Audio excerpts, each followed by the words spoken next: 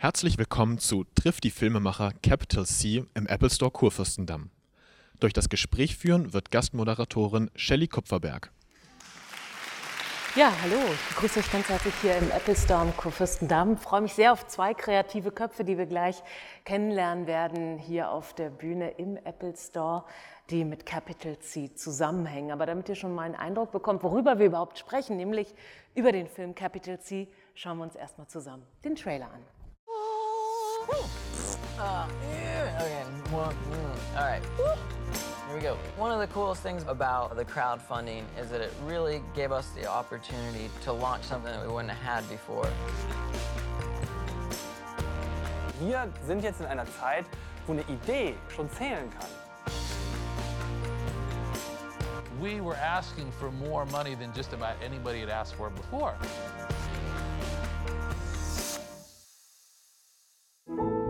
We live in a new era.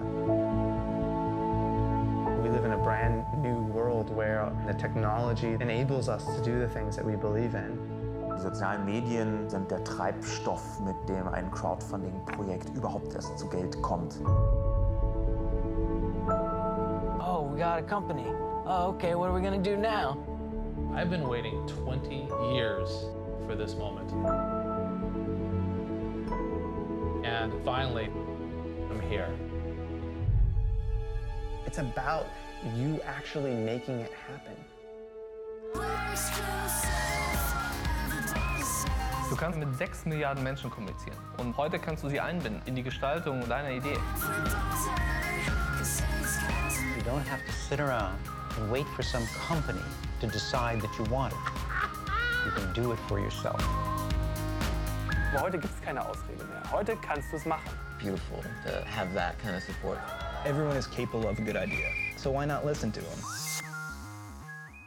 Ja, soweit der Trailer von Capital C, demnächst bei uns im Kino. Und jetzt wollen wir die Macher mal kennenlernen. Vor allem einen, das ist der Regisseur Jörg Kundinger, den ich ganz herzlich begrüße. Und begrüßt mit mir Dennis Bartelt, er ist Geschäftsführer und Co-Gründer von Startnext. Das ist eine Crowdfunding-Plattform. Herzlich willkommen, hallo. Hallo. Hi. Hi. Jörg, wir haben gerade schon im Trailer gesehen, das ist der erste Film zu diesem Thema Crowdfunding. Wie kamst du auf die Idee, einen Film darüber zu machen? Weil es kein anderer gemacht hat. Wir haben uns wirklich gedacht, das gibt's doch nicht, da findet was statt vor unserer Haustür oder in so vielen Wohnzimmern und überall auf der Welt und da hat sich noch keiner darum gekümmert, das mal irgendwo den Leuten mitzuteilen. Das heißt, du hast schon um dich mitbekommen, um dich herum, dass Leute damit probieren, irgendwie zu arbeiten? Naja, klar, also wir waren ziemlich aktiv schon selber auf der Supporter-Seite und haben uns dann mit einigen guten angefreundet und also einigen Projektstartern und haben dann festgestellt, wow, da passiert echt Drama hinter den Kulissen von solchen Projekten und haben dann gesagt, das müssen wir in Form eines Films umsetzen. Über diese Dramen, die du gerade angesprochen hast, werden wir auch gleich so ein bisschen sprechen. Denise, ich sagte schon, Startnext, das ist die Plattform, die du mitgegründet hast. Das ist eine Crowdfunding-Plattform. Was genau macht ihr? Ja, wir bieten eine Infrastruktur ab im Internet. Also die Plattform erlaubt es Künstlern und Kreativen oder Startups, Gründern sozusagen, Geld einzusammeln bei der Crowd. Und Crowd heißt hier das Publikum im Internet, also alle, die ich im Internet erreichen kann, über so eine Plattform, über Kommunikation im Internet, die werden motiviert, Geld zu geben in ein Projekt, was man selber launcht. Und das kann jeder frei tun. Und Startnext macht das für die Kreativwirtschaft, also für die Kreativen in der Hauptsache. Kreativwirtschaft, das heißt, was für Projekte landen bei euch? Ja, das kann vom Theater über ein Filmprojekt bis hin zum Buchprojekt, Musiker natürlich.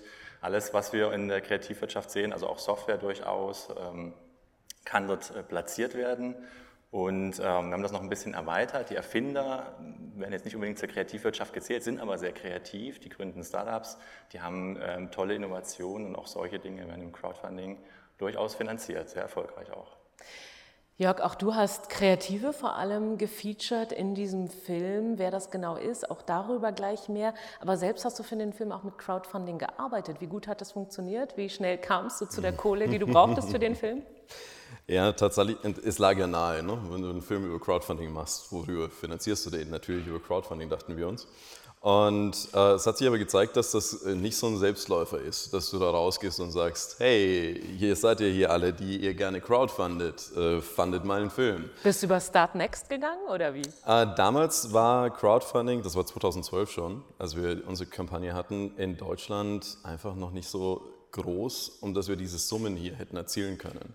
Deswegen sind wir damals noch über Kickstarter gegangen, aber heute kannst du solche Beträge durchaus absolut auch auf einer deutschen Plattform holen. Das ist echt, da hat sich viel getan. Da hat sich viel getan, ja, das kann ich mir vorstellen. Allerdings hast du deine Protagonisten in den USA gesucht oder gefunden, ich weiß es nicht. Du hast sie 3 Jahre lang begleitet, was ja wirklich eine lange Zeit ist. Wie bist du auf die gestoßen?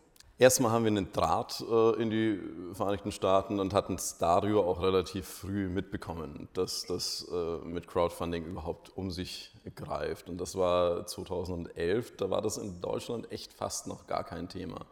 Und dass es sich in so einer Dimension darstellt wie bei unseren Protagonisten, das war auch in Deutschland einfach noch undenkbar.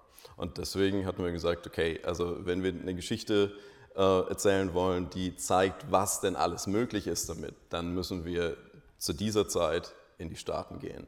Und wir wollten die Leute über einen längeren Zeitraum begleiten, um dass du siehst, wie kannst du mit deiner Crowd eigentlich auch wachsen und so weiter. Und deswegen sind wir eben dorthin gegangen, wo das Ganze, wo die Keimzelle des Crowdfundings eben war. Okay. Und an welchem Punkt genau bist du eingestiegen bei den Protagonisten? Man erlebt schon, die haben eine tolle Idee, die erzählen von der Idee, die erzählen auch, wie sie dann überlegt haben, ob sie das mit Crowdfunding finanzieren wollen und können. Und was dann passiert, das erzählen sie natürlich auch. Aber ab welchem Punkt wurde es für dich spannend? Wann hast du gesagt, okay, ab hier erzählen wir die Geschichte? Also am Anfang dachten wir wirklich, dass das ganze Drama würde dort stattfinden, wo du deine Kampagne fährst. Und das glaubt man von außen betrachtet immer, dass das eigentlich das Kernstück des Crowdfundings ist. Aber der Effekt, mit einer Crowd etwas möglich zu machen, der ist wesentlich komplexer und größer. Und deswegen hatten wir festgestellt, hey, wir müssen die Leute länger begleiten. Aber wir haben tatsächlich unsere Leute über ihre Crowdfunding-Kampagnen gefunden. Also Zack, der da ganz am Anfang mit seinem abgefahrenen Socken für Trinkflaschen. Das ist der Herr mit dem langen Bart? Ja, richtig, genau. Den haben wir beispielsweise einfach als Fanboys kennengelernt. Wir haben seine Kampagne gesehen, wir haben sie gebackt, also unterstützt und haben dann gesagt, wow, mal gucken, ob der in echt wirklich so freakig unterwegs ist, wie er in seinem Crowdfunding-Video von sich behauptet. Es sind 3 Männer mit Ideen. Du hast Zack einmal erwähnt. Zack hat den Freaker ins Leben gerufen. Das ist im Prinzip ja so ein Überzieher für eine Flasche, wie so eine Socke mit verschiedenen Motiven, total liebevoll gestaltet, unglaublich witzig. Das ist das eine. Dann haben wir Jackson Robinson und Jackson ist jemand, der Spielkarten gestalten möchte, der überhaupt ein wahnsinniger Künstler ist, also kann wahnsinnig toll zeichnen. Und dann haben wir noch Brian. Brian hat mit Software Spiele entworfen und im Prinzip ja zum Leben erweckt und auch das eben mit Crowdfunding. Jörg hat gerade schon gesagt, in Deutschland ist das eine Entwicklung, die eigentlich erst in den letzten Jahren so richtig in Schwung gekommen ist. Denise, kannst du das bestätigen und wann kam eigentlich die große Explosion? Wann ist hier Crowdfunding auch angekommen? Also wir haben 2010 angefangen mit der Plattform und wirklich viel Aufbauarbeit leisten müssen. Also wir sind rumgegangen, haben das Wort erstmal erklärt. Wir haben natürlich darüber nachgedacht, ob wir Crowdfunding umbenennen sollten, damit man das hier besser versteht. Wie hätte man das nennen können? Schwarmfinanzierung wäre das richtige Wort. Okay.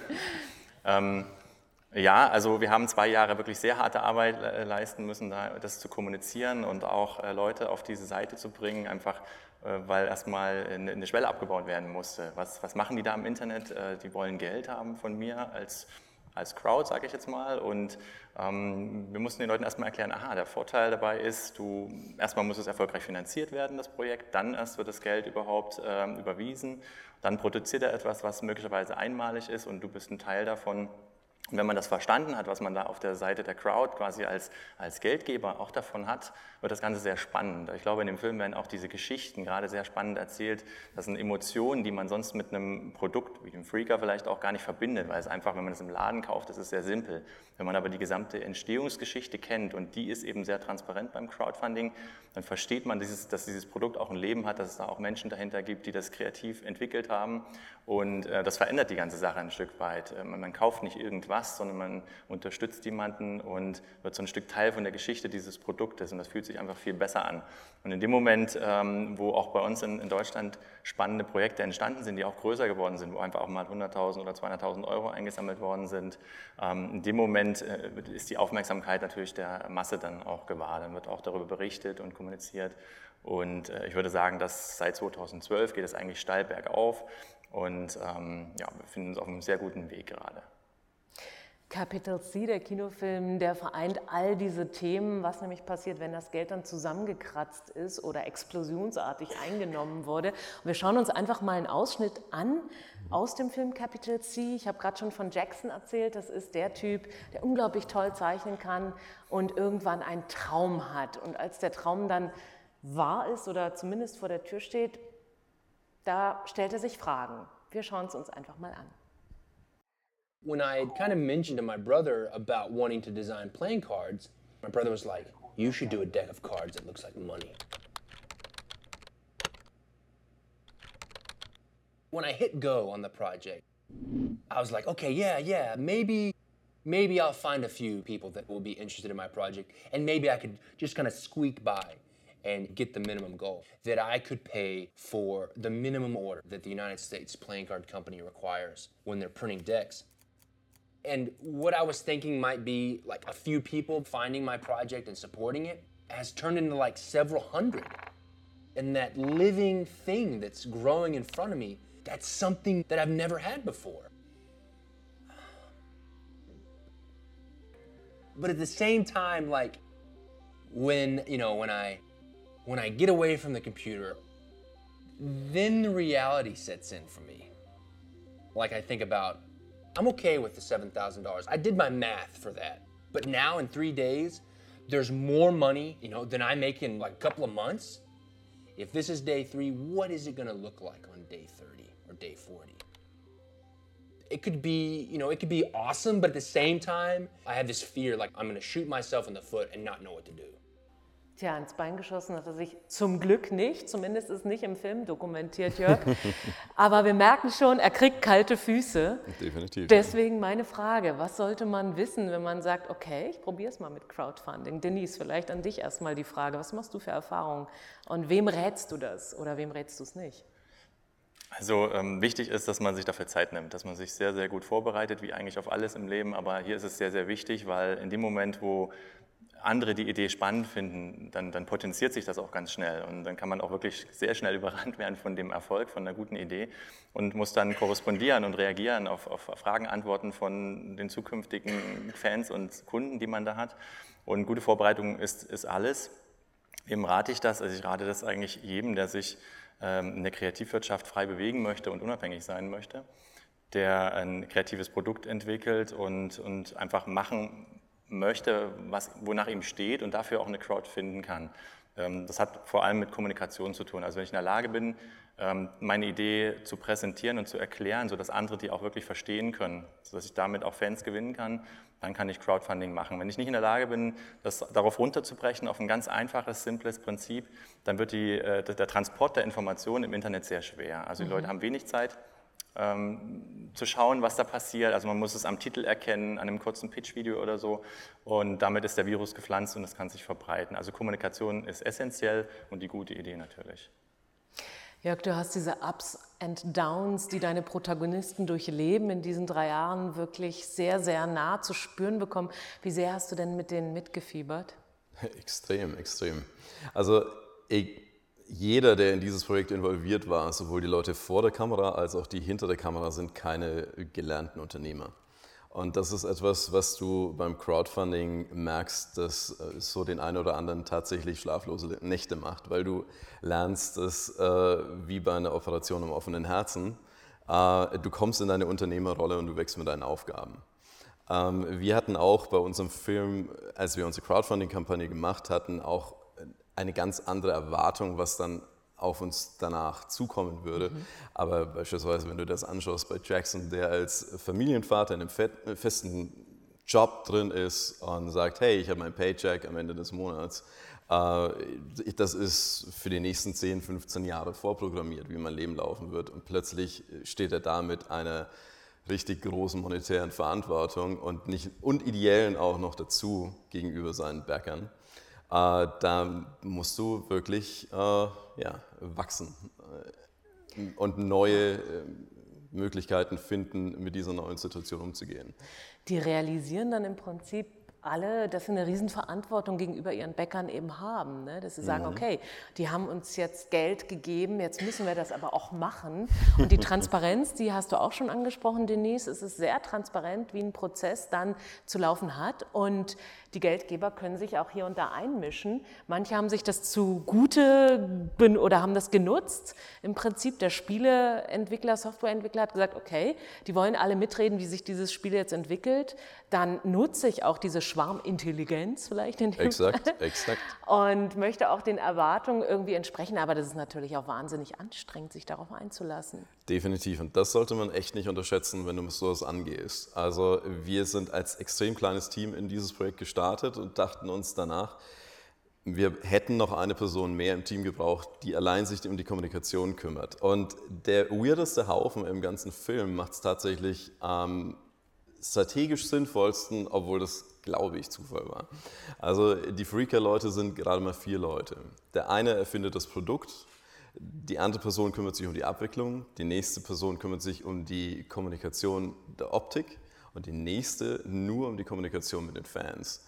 Man muss sich vorstellen, bei einem Startup mit gerade mal 4 Leuten ist ein Viertel des Unternehmens für die Kommunikation mit Leuten zuständig. Und das ist etwas, was wir gerade in Deutschland oft unterschätzen oder stiefmütterlich behandeln.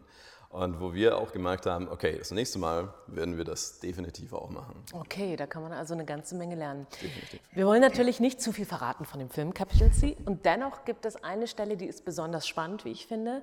Nämlich, als es darum geht, um die große Frage, ob Zack nun, zu einem Unternehmen möchte, das eventuell Interesse an Freaker haben könnte. Wollen wir es einfach mal so ausdrücken. Und dann stellt sich wirklich die Frage, bleiben wir klein und unabhängig oder binden wir uns irgendwo an jemanden, der das Ganze vielleicht oder der das Potenzial hat, das finanziell auf noch interessantere Beine zu stellen, aber wir sind nicht mehr unabhängig. Also dieses Unabhängigkeitsprinzip scheint mir bei Crowdfunding überhaupt ein ganz wichtiger Anteil zu sein, Denise. Wie attraktiv ist das? Der wichtige Punkt ist, man behält eigentlich die Kontrolle, solange man das möchte. Also die Kontrolle über sein Projekt, auch die Definition, inwiefern die Crowd mitmachen darf am Projekt, die kann man selber festlegen. Also man kann darauf reagieren, man kann Regeln festlegen, man kann auch sichtbar werden dadurch und neue Partner finden, ganz klar. Es gibt kein Projekt, was im Grunde genommen scheitert, weil diese Sichtbarkeit, die permanente Kommunikation, die man führt dazu, dass viele Leute zu einem kommen und mit anderen Tipps auch weiterbringen können. Und was du vorhin gesagt hast, also die meisten kommen da erstmal ganz naiv hinein in das Thema und merken dann, oh, was passiert da alles, und gehen am Ende aber sehr professionalisiert raus. Das ist das, was wir beobachtet haben, dass so viele Dinge gelernt werden in Kommunikation, in Reaktionen, Feedback, in Produktoptimierung oder in was auch immer man jetzt quasi im Projekt alles hat, dass man danach eigentlich in der Lage wäre, ein Startup zu gründen. Man muss das nicht tun, das ist das Tolle. Als Kreativer will man eigentlich kein Startup gründen, sondern dann bleibt man gerne so, wie man ist und flexibel. Aber man wäre in der Lage und man kann sich da auch weiterentwickeln mit dem Gesamtprozess. Also ich finde das super spannend und für die meisten ist das Feedback von außen, glaube ich, das Wichtigste. Mhm. In dem Film wird auch sozusagen die Metaebene immer wieder dokumentiert. Du lässt viele Experten zu Wort kommen, die über dieses Phänomen Crowdfunding nachgedacht haben. Und da wollen wir uns auch mal ein bisschen was anschauen, was diese Experten alle dazu meinen. There's a paradigm shift going on in innovation. It's the largest paradigm shift since the Industrial Revolution.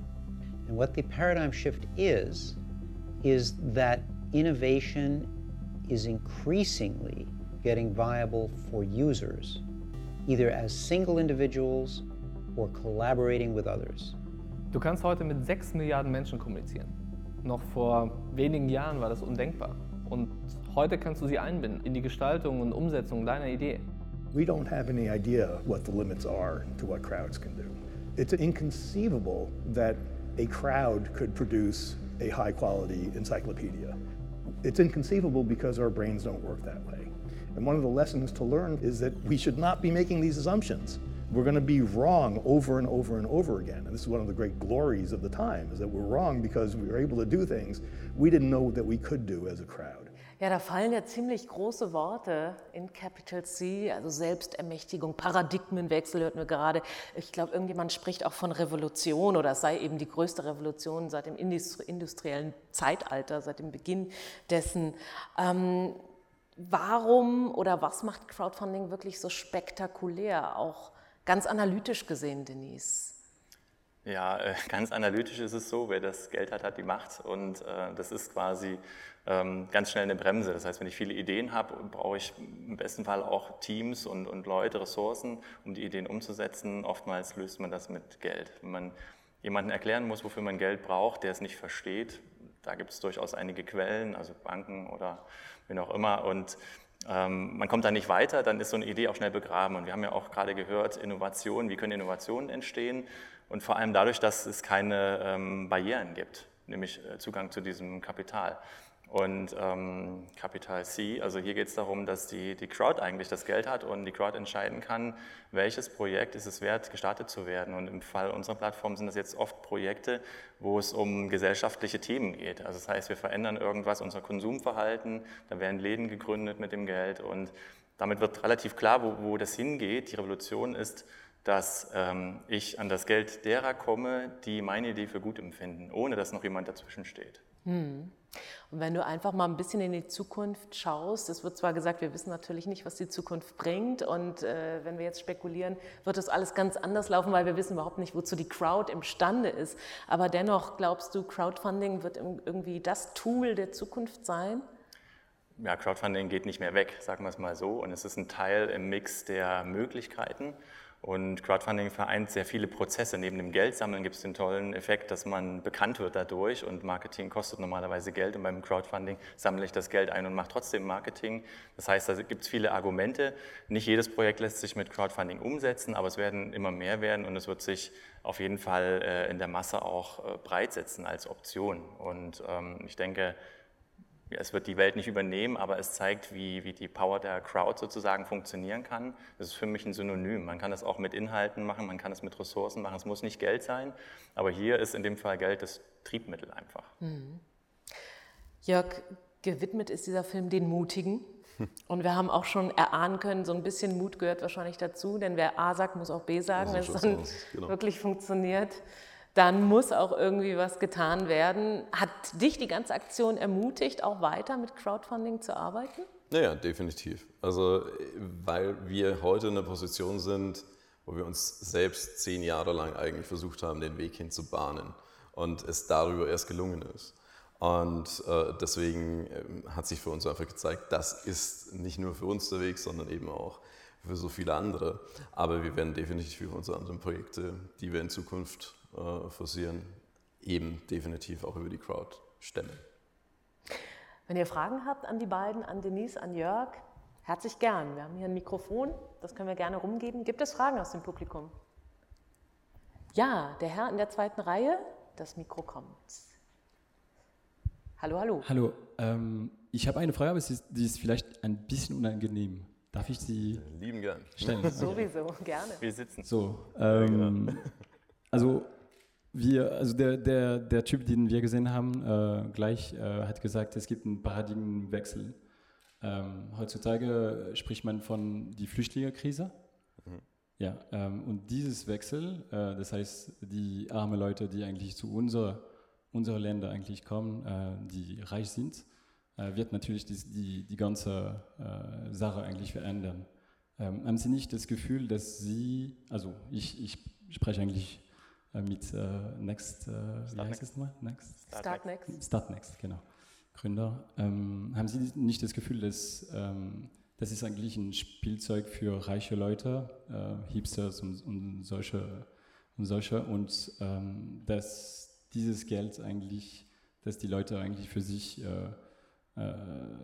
ausgeben, nicht besser einwirken konnte eigentlich auf diese Krise, die wir eigentlich sehen, und ob diese Leute eigentlich, diese neue Generation wird in Zukunft über diese Krise eigentlich denken und nicht nur an sich? Also ich finde die Frage sehr spannend, weil es geht ja erstmal darum, ist das ein Werkzeug nur für eine bestimmte Gruppe? Grundsätzlich ist es offen für jeden. Und auch die zu uns kommen, brauchen Hilfe oder sind in der Lage, Projekte zu starten grundsätzlich oder Unternehmen zu öffnen. Crowdfunding, wenn es jetzt einfach mal um Gadgets geht, die man finanziert, das ist, glaube ich, so ein bisschen die Schlagrichtung. Crowdfunding ist in dem Bereich groß geworden, wo es um kleine Produkte geht, die alle haben wollen, ganz klar.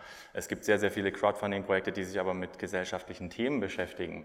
Und die Flüchtlingskrise ist definitiv ein gesellschaftliches Thema. Wir werden in den nächsten Tagen ein Projekt starten, oder eine Kampagne besser gesagt, wo es darum geht, Social Businesses sichtbar zu machen, die die Flüchtlingskrise thematisieren. Das heißt, die ein Unternehmen gründen wollen, wo Flüchtlinge Teil des Unternehmenskonzeptes sind. Also wie können wir Flüchtlingen helfen zum Beispiel. Insofern ist das genau das, was wir adressieren. Das ist kein Tool für einen kleinen Teil der Gesellschaft, sondern auch diese Projekte, das betrifft ja gerade sehr, sehr viele. Und vielleicht ist ein wichtiges Kriterium da mal zu nennen, wie sich Crowdfunding selbst unterscheidet. Da gibt es ja auch verschiedene Sorten an Crowdfunding. Wir reden über Crowdfunding, wo es Gegenleistungen gibt, sogenannte Rewards. Das heißt, ich mache ein Projekt und am Ende kommt etwas bei raus und der mir Geld gibt, bekommt das, was da rausgekommen ist, das Kartenset zum Beispiel. Bei den Flüchtlingsthemen zum Beispiel setzen vor allem auch die Deutschen viel mehr auf Spenden. Das ist ein ganz klassisches Prinzip, auch Crowdfunding. Da gibt es keine Gegenleistung, aber es ist auch Sammeln von Geld. Und es gibt noch Crowdinvesting, da werden Startups finanziert. Startups, die auch sich mit den Flüchtlingsthemen beschäftigen können. Also Crowdfunding findet da definitiv Antworten in den Projekten, die gestartet werden. Aber die Projekte müsst ihr starten. Also wir werden da keine ablehnen in der Richtung.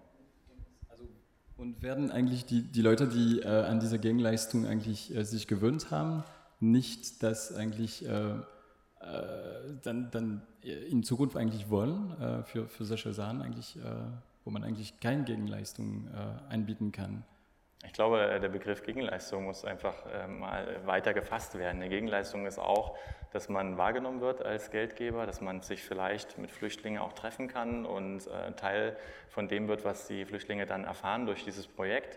Also das ist sehr offen, das muss nichts Physisches sein. Insofern, wenn wir Projekte beraten, das kommt tagtäglich vor, 2 der Damen, die da bei uns im Unternehmen arbeiten, sitzen vor dir, dann wird einfach geklärt, was heißt Gegenleistung eigentlich und wie funktioniert das. Also ich bin nicht der Meinung, dass das immer physisch sein muss. Aber möglicherweise ist es genau das. Paradigmenwechsel wurden angesprochen und möglicherweise ist dieser Begriff Gegenleistung auch, untersteht ja auch so einem Paradigmenwechsel, dass das nicht nur materialisiert werden kann, was da als Gegenleistung gebracht wird, sondern einfach das Arbeiten an einer besseren Gesellschaft. Ich sage es mal so ein bisschen pathetisch, aber im Prinzip ist auch das eine Art von abstrakter Gegenleistung, von der dann letztlich alle profitieren, wenn man so idealistisch drauf ist. Deswegen finde ich das ganz interessant, dass du diesen Begriff hier eingebracht hast. Und danke für die sehr guten Anmerkungen. Gibt es weiterhin Fragen aus dem Publikum? Hier ganz vorne, die Dame. Mikro kommt. Hallo, ich bin Patty Skaggs und ich wollte wissen, ob auch in dem Film Musiker drin vorkommen.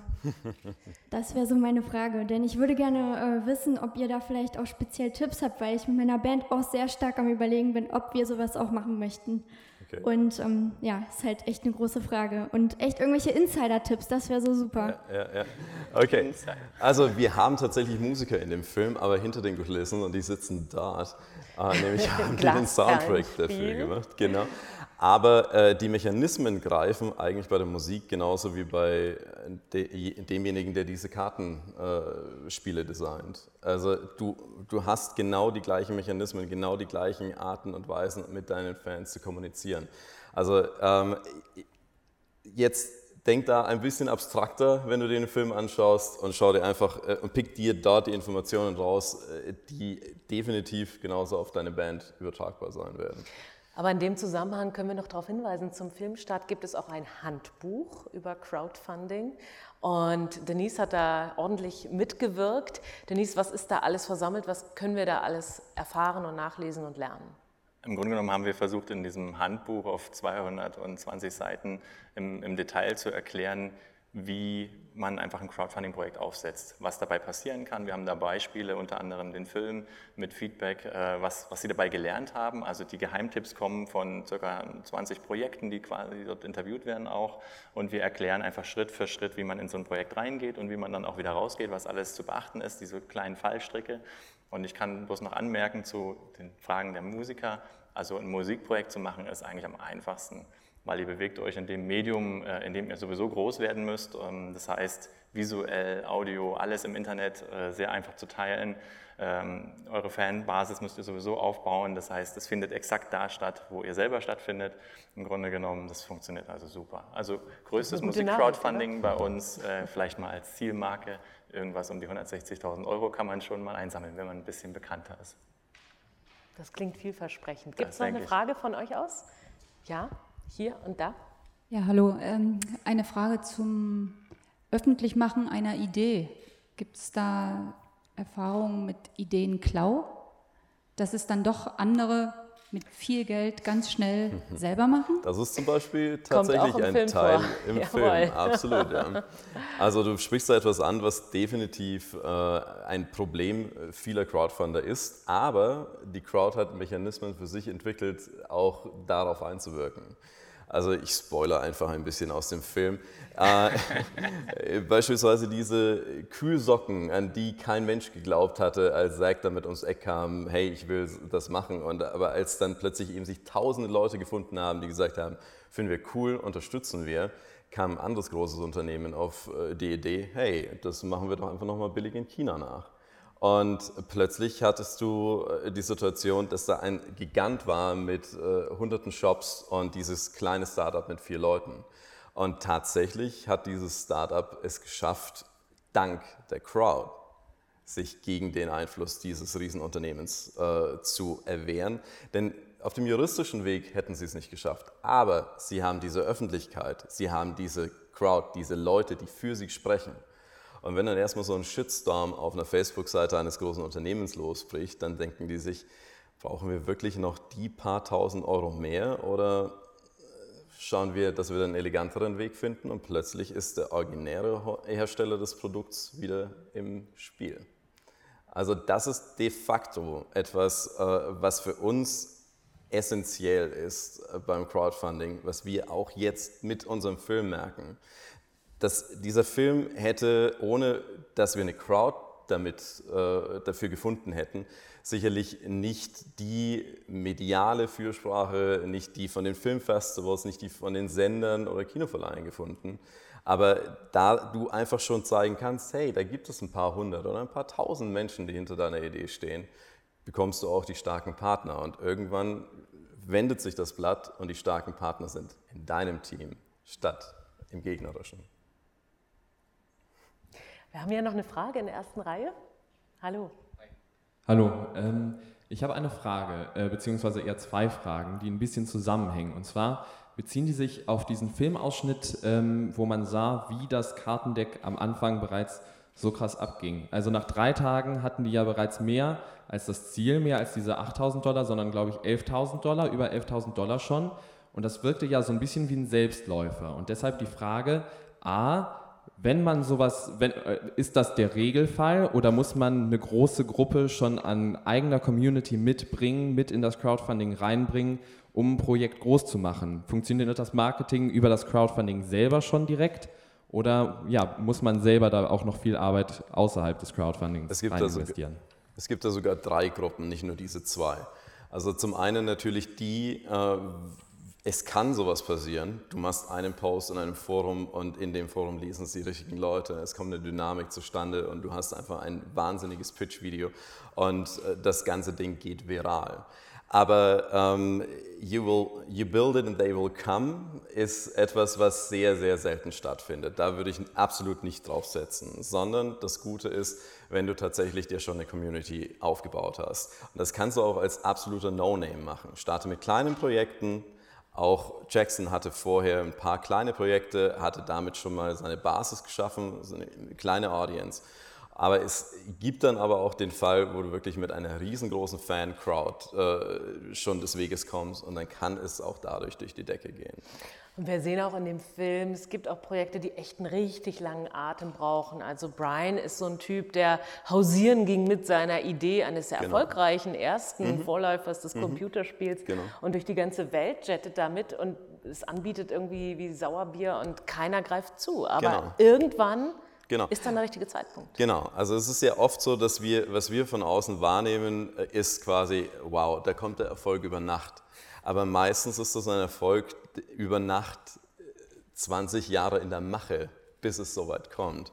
Und jetzt beispielsweise mit Brian und seinem Computerspiel lässt sich das wunderbar erklären. Der Mann hatte in den 80er Jahren ein Computerspiel gemacht, das hatte eine riesen Fan-Crowd. Damals kannte man die Begriffe einfach noch nicht. Und er hatte gesagt, hey, ich will das nochmal machen. Also die Fans verlangen danach. Jeder will's, meine Jungs wollen es machen. Wir brauchen, weil ein Computerspiel teuer ist, so und so viel Kohle dafür. Und er hat es nicht bekommen von keinem Publisher dieser Welt. Also er war wirklich ein Star in seiner Branche, aber bekam dieses Geld nicht, weil einfach die Publisher sich gesagt haben, nein, jetzt ist momentan Angry Birds the hottest shit. Dein Ding will hier keiner. Und dann ist er rausgegangen und hat gesagt, ich beweise euch jetzt, dass es doch möglich ist. Und tatsächlich war es sein letzter Versuch. Er hat gesagt, ich habe es jetzt 20 Jahre versucht. 20 Jahre dieses Spiel nochmal neu aufzulegen. Und dann geht er raus und sagt, hey Fans, wie schaut's aus? Und plötzlich hat er 60.000 Leute, die ihn dabei unterstützen, das Ding möglich zu machen. Also auch so kann es gehen. Ja, er ist ja noch jung, also also darauf kann er jetzt gerade nicht setzen. Also was du machen musst, ist halt einfach mal die Perspektive wechseln und schauen, was habe ich hier eigentlich für eine Idee und wer ist meine Zielgruppe? Und diese Zielgruppe, das musst du machen, bevor das Projekt losgeht, also bevor es startet, schaue ich mal an, wer ist die Zielgruppe und wie erreiche ich die am besten? So, in welchem Netzwerk sind die unterwegs? Dann fängst du an, so ein paar Drähte zu knüpfen, dich vielleicht mit Leuten zu treffen. Bisschen zu recherchieren. Und das ist Vorarbeit. Ich habe ja gesagt, also Vorbereitung ist alles. Und wenn du weißt, wo die sind und wie du die erreichen kannst, dann brauchst du nachher nur noch das Projekt und den Virus lostreten. Also alles ist vernetzt im Internet und lässt sich perfekt machen, aber das geht natürlich nicht in dem Moment, wo du es auf die Plattform stellst, weiß davon keiner und auf der Plattform gibt es noch mehrere hundert oder tausend andere Projekte. Also das ist alles Eigenregie und wenn der Virus aber umgreift, dann kannst du das nicht mehr steuern, dann passiert es halt, wie es passiert. So, also wenn du ein gutes Projekt hast, läuft das auch so. Ich zitiere dich mal aus dem Film. Danke. Da sagst du, Crowdfunding funktioniert am besten in der Nische. Und deswegen hat auch das mit dem Kartenset so gut funktioniert. Du hast eine riesen Community, die Kartengames sammelt. Weiß kein Mensch, gibt's aber. Und die kennen normalerweise nicht die Personen hinter den Kartensets. Die sagen einfach, ist ein cooles Kartenset, da erzählt man sich übrigens dieses oder jenes darüber. Und er streut jetzt in diese Community, übrigens, ich bin einer von denen, die sowas machen. Und übrigens, so sieht das dann aus, wenn ich das mache. Und dann sieht das auch noch geiler aus, wie das, was die anderen machen. Dadurch kommt dieser Push. Weil du hast diese eingeschworene Community, um die es keine große Industrie gibt. Und plötzlich versorgst du eine Zielgruppe, die vorher einfach noch nicht so angesprochen wurde. Also ich glaube, so wie es früher war, dass die Musiker Stars waren, die Schauspieler Stars waren, meinetwegen auch Regisseure Stars waren, so kann das heute für ganz viele Branchen gelten. Wo gab es denn schon mal einen Star unter den Spielekartendesignern? Jetzt gibt es solche Leute. Und weil solche Leute plötzlich auch ein Gesicht bekommen. Absolut, ganz genau, ja. Also viele dieser Fragen, die wir heute hier erörtert haben, die kommen natürlich in Capital C vor, wunderbar aufgemacht, mit sehr viel Emotion, mit wunderbarer Musik von Glasperlenspiel, demnächst im Kino. Ganz zum Schluss würde ich ganz gerne wissen, Jörg, hast du noch Kontakt mit deinen Protagonisten und was ist aus deren Projekten geworden? Während des Drehs haben wir noch versucht, einigermaßen Distanz zu wahren. Aber danach? Tatsächlich hat sich das mittlerweile bei allen dreien Hauptprotagonisten sich so entwickelt, dass wir sehr eng mit ihnen befreundet sind. Und das ist aber auch eine Dynamik des Crowdfundings. Denn auch wir haben in unserer Crowd Leute, mit denen wir heute im persönlichen Austausch sind, die uns heute helfen, Dinge möglich zu machen. Also ich bin da so stolz wie die Projektstarter, glaube ich, selber, wenn jetzt beispielsweise die Freaker gerade ein Sockenprojekt für $250.000 umsetzen konnten. Das ist etwas, das wäre anders nicht möglich gewesen. Diese Leute hätten definitiv niemals von einer Bank oder so Geld bekommen oder einem Investor. Aber jetzt können sie rausgehen und ihr Ding selber durchziehen. Und ihr konntet es auch mit eurem Film Capital C. Vielen Dank an den Regisseur Jörg Kundinger. Herzlichen Dank an Denise Bartelt von Start Next. Toi, toi, toi für alles Weitere. Ciao. Danke.